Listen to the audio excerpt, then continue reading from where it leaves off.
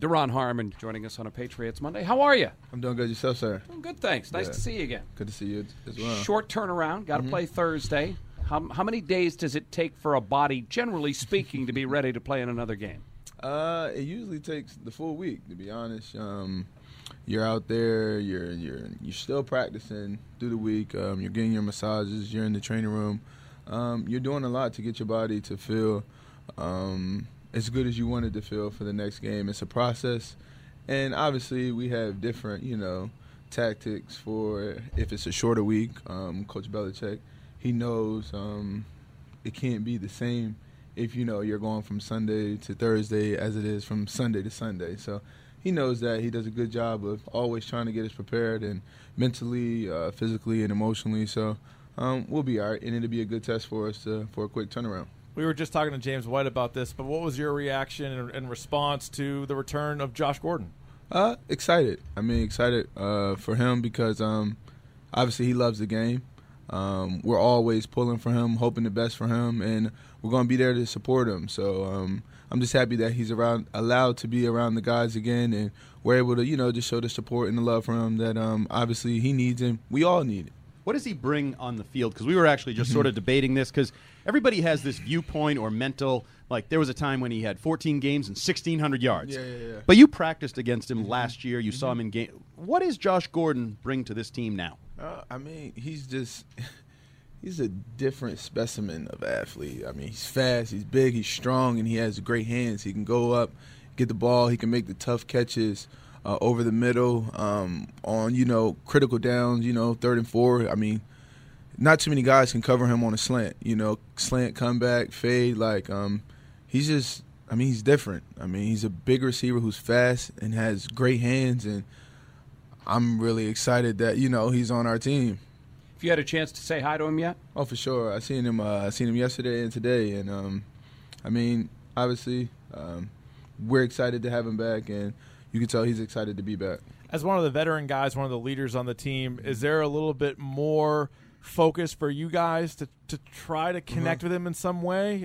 Or is that just sort of an unspoken thing that you guys? Well, I would say the main thing is just not trying to, crowd him. Right. And be like, Josh, you got to do this. Josh, you got to do that. Our job is to be there for him at times when he needs to talk, if he's ever going through anything, or, just being that good teammate that everybody is to everybody on his team. We talk about it all the time. We create a family atmosphere here, a brotherhood, where guys can lean on each other outside of football.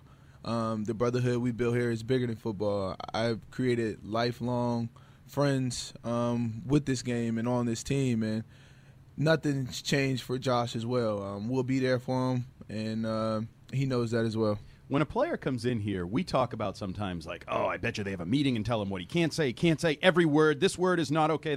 But how much of when a guy arrives is just sort of falling in line and seeing what goes on around you and seeing how Duron handles it and seeing how how much of it just sort of takes care of itself by the environment? I think that's the big thing right there. I think just me personally, when I got here, guys, my biggest thing was watching the veteran guys, watching Tom Brady, Vince, Dev, Mayo, and seeing how, and Slater as well, just watching those guys and seeing how they, move throughout the day as a professional, how they carried themselves on the field, off the field. And when you have just great leaders like that, and you see not only the amount of work that they put in, but how they talk to the media, how they treat the media, it's easy to fall in line. Like you said, it's easy because you don't want to be that one guy who's doing everything wrong. Right. So the best thing to do is listen to what the coaches tell you to do, watch how the leaders do it, and fall in line and create that that simple pathway of just doing it over and over again the right way.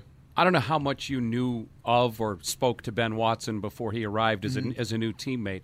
Those of us who were around here when he was here the first time know what kind of leader he is. It's been reported that Josh's locker is right next to Ben. You couldn't have a better sounding board than to be able to talk to that guy if you need to. Oh, for sure. Just not only him as a football player, but just him as a man, how he carries himself, a faith-based man, a man who's obviously played this game a long time the right way. I didn't personally know Ben before he got here, but I heard nothing but great things about him. what he was doing in the community. All the teams. I heard the stories from Slate. It's crazy because I heard Ben call Slate a young man, and I'm just like, wow. you are really old. You calling, Slater a young man. I told her, I was like, I've never heard that before. So, but it just shows the type of person he is, to be able to obviously play the length that he's played, what he has been able to accomplish. Couldn't be a better guy. That obviously is locker mates with Josh. Now you mentioned playing with Mayo, and now he's on the coaching staff. Yeah. Is that sort of a weird dynamic? A former teammate is now one of your coaches. Well, I would say the craziest thing is Mayo is still the same. He's the loudest guy. You don't have to in call the him world. coach now. No, I still call him May. But he's the loudest guy in the locker room. When we go out outside for practice, he's still the loudest guy. He's bringing the energy each and every day. I think the only thing that's just different now, he just doesn't have the pads on. But he brings so much leadership, so much football knowledge, and a lot of guys, everybody's just gravitating toward him because, he's just that special of a person. Similar question. You obviously had a previous relationship with Steve Belichick from Rutgers, and now he's the longest tenured defensive coach on this staff. Is that a little weird? Well, the thing is, we know. Turnover happens from each team, and we deal with it each and every year. I would say it's.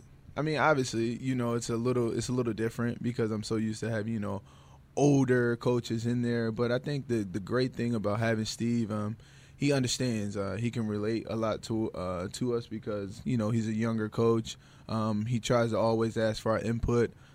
He does a great job of just giving us the information that we can use and try to cycle through it and see what we do need and maybe what we don't need as much. He's been a great coach to us, and that's the reason why I believe we play good football, and we're going to try to keep it going that way. Good to see you again this week. Best of luck on Thursday. We'll talk to you again soon. All right, talk to you guys soon. Does Logan get credit for that interception, by the way? I know you guys keep track of this. Does he get credit for that? That doesn't count. He knows it doesn't count either. So tell him, get that in the regular season. Deron Harmon joining us here on Sports Radio WEEI.